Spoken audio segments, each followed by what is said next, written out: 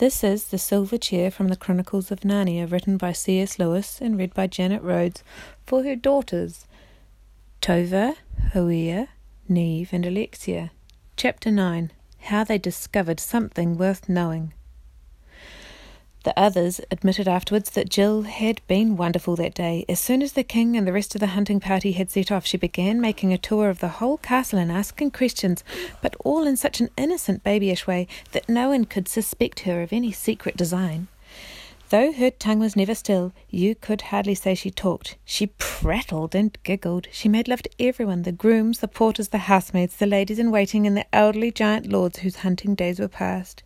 She submitted to being kissed and pawed about by any number of giantesses, some of whom seemed sorry for her and called her a poor little thing, though none of them explained why.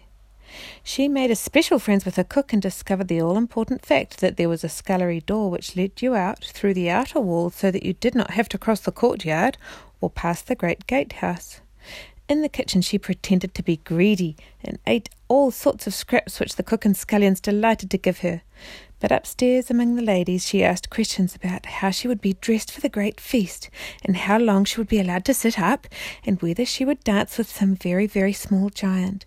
And then it made her hot all over when she remembered it afterwards. She would put her head on one side in an idiotic fashion which grown-ups, giant and otherwise, thought very fetching, and shake her curls and fidgets and say, "Oh, I do wish it was tomorrow night, don't you? Do you think the time will go quickly till then?" And all the giantesses said she was a perfect little darling, and some of them dabbed their eyes with enormous handkerchiefs as if they were going to cry. "They're dear little things at that age," said one giantess to another. "It seems almost a pity."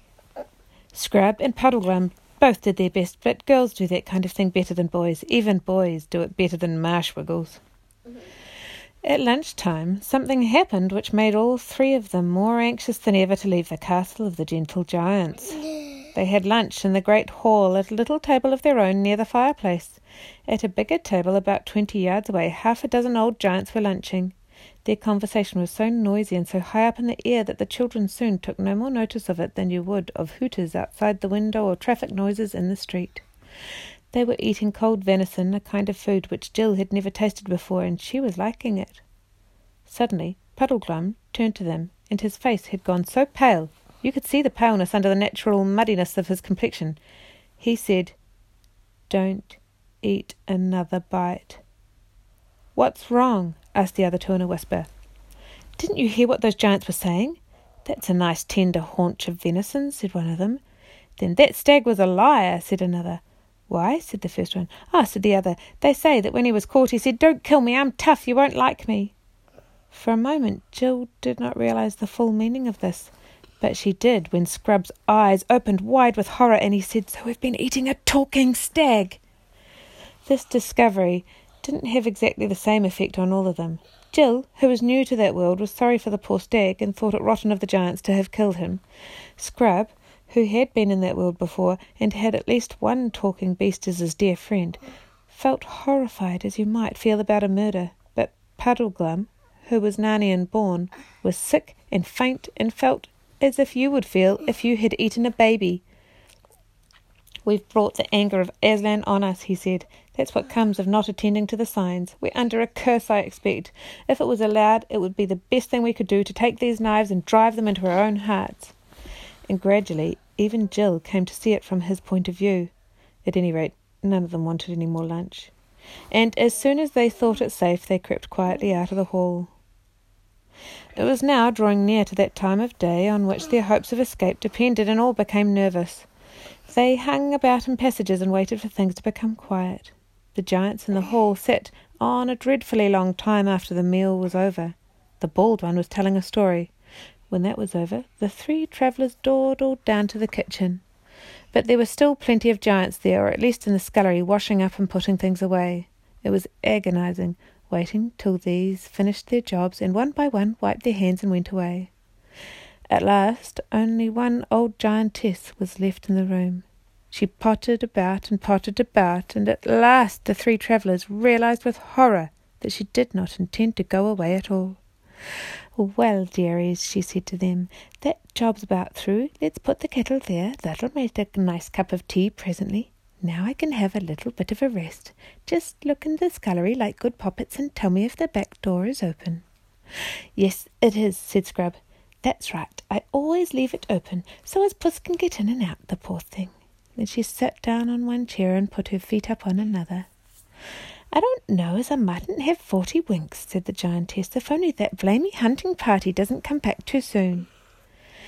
All their spirits leapt up when she mentioned 40 winks, and flopped down again when she mentioned the return of the hunting party. "When do they usually come back?" asked Jill.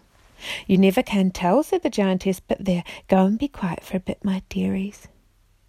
They retreated to the far end of the kitchen, and would have slipped out into the scullery there and then if the giantess had not sat up, opened her eyes, and brushed away a fly.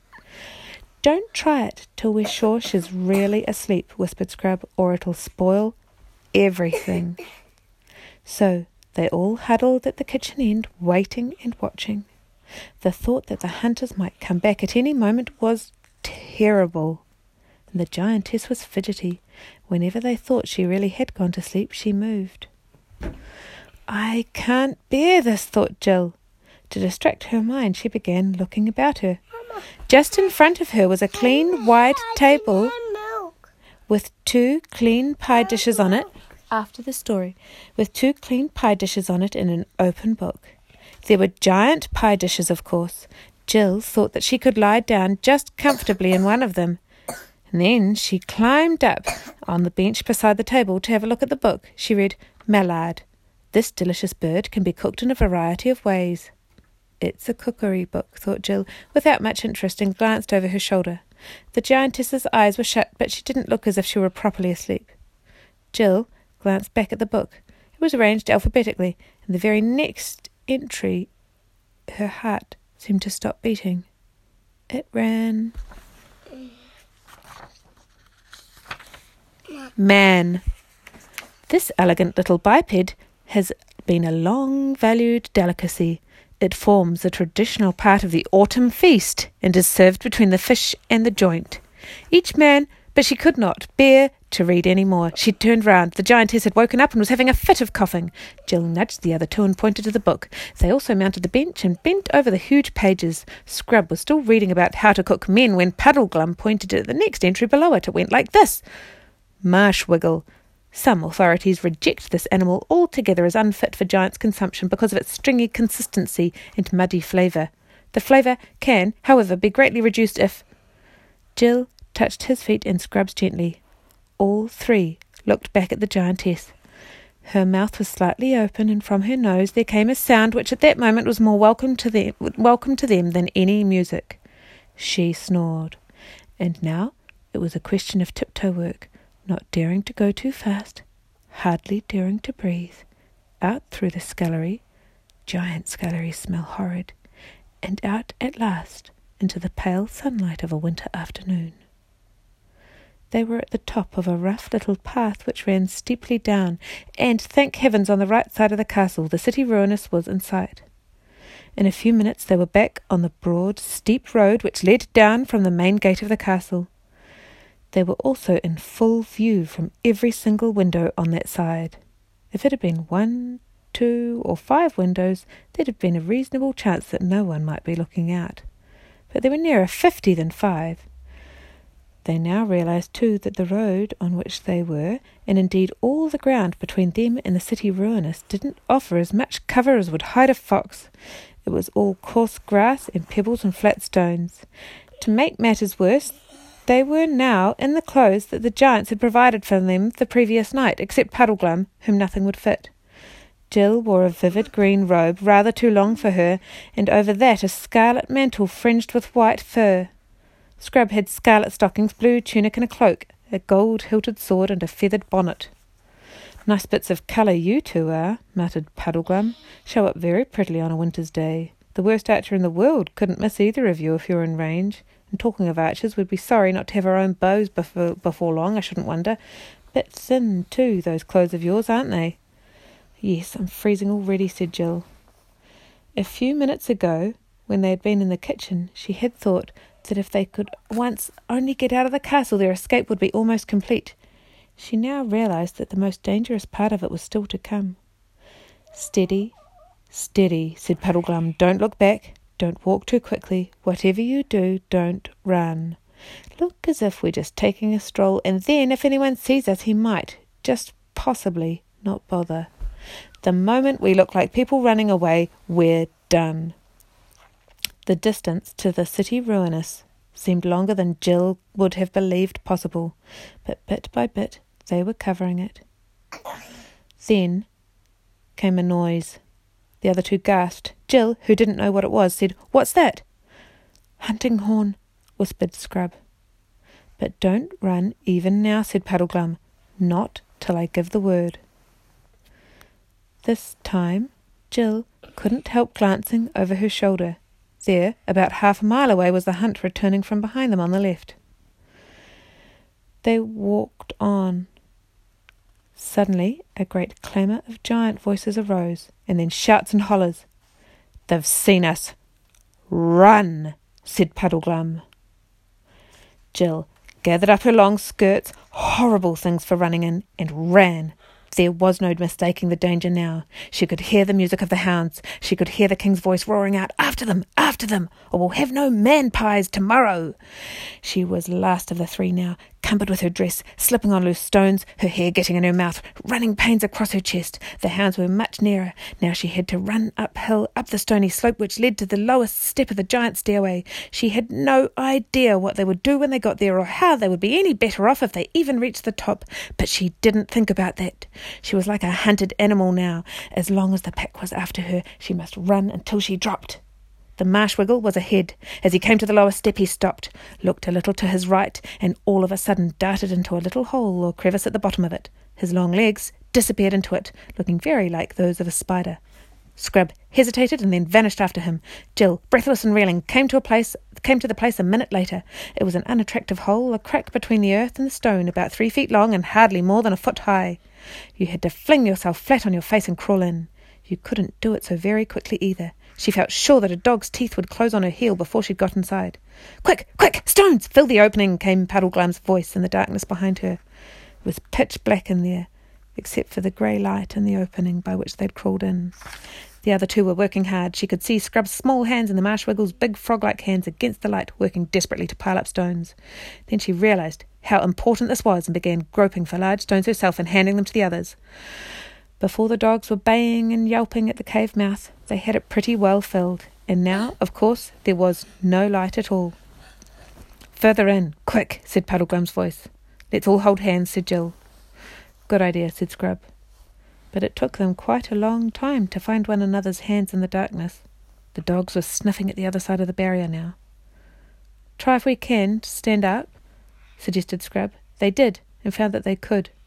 Then Puddleglum, holding out a hand behind him to Scrub, and Scrub holding a hand behind him to Jill, who wished very much that she was in the middle of the party and not the one last, they began groping with their feet and stumbling forwards into the blackness. It was all loose stones underfoot. Then Puddleglum came up to a wall of rock. They turned a little to their right and went on. There were a good many more twists and turns. Jill now had no sense of direction at all, and no idea where the mouth of the cave lay. "The question is," came Puddleglum's voice out of the darkness ahead, "whether, taking one thing with another, it wouldn't be better to go back, if we can, and give the giants a treat at that feast of theirs, instead of losing our way in the guts of a hill where 10 to 1 there's dragons and deep holes and gases and water and—" "Ow! Let go! Save yourselves! After that, all happened rather quickly. There was a wild cry, a swishing, dusty, gravelly noise, a rattle of stones, and Jill found herself sliding, hopelessly sliding, and sliding quicker every moment down the slope that grew steeper every moment. It was not a smooth, firm slope, but a slope of small stones and rubbish. Even if you could have stood up, it would have been no use. Any bit of that slope you had put your foot on would have slid away from under you and carried you down with it. But Jill was more lying than standing, and the further they all slid, the more they disturbed all the stones and earth, so that the general downward rush of everything, including themselves, got faster and louder and dustier and dirtier. From the sharp cries and swearing of the other two, Jill got the idea that many of the stones she was dislodging were hitting Scrub and Puddleglum pretty hard, and now she was going at a furious rate and felt sure that she would be broken to bits at the bottom. Yet somehow they weren't. There were a mass of bruises, and the wet, sticky stuff on her face appeared to be blood. Such a mass of loose earth, shingle, and larger stones was piled up round her and partly over her that she couldn't get up. The darkness was so complete that it made no difference at all whether you had your eyes open or shut. There was no noise. And at that very worst moment Jill had ever known in her life. Supposing she was alone? Supposing the others? Then she heard movements around her, and presently all three, in shaken voices, were explaining that none of them seemed to have broken any bones. "We can never get up that again," said Scrub's voice. "And have you noticed how warm it is?" said the voice of Puddleglum. "That means we're a long way down. Might be nearly a mile." No one said anything. Some time later, Puddleglum added, "My tinderbox is gone." After another long pause, Jill said, "I'm terribly thirsty." No one suggested doing anything. There was, so obviously, nothing to be done. For the moment, they did not feel it quite so badly as one might have expected. That was because they were so tired. Long, long afterwards, without the slightest warning, an utterly strange voice spoke. They knew at once that it was not the one voice in the whole world for which each had secretly been hoping, the voice of Aslan. It was a dark, flat voice, almost, if you know what that means, a pitch-black voice. It said, "What makes you here, creatures of the overworld?" Is that the end of the chapter? Yep. I don't want another chapter.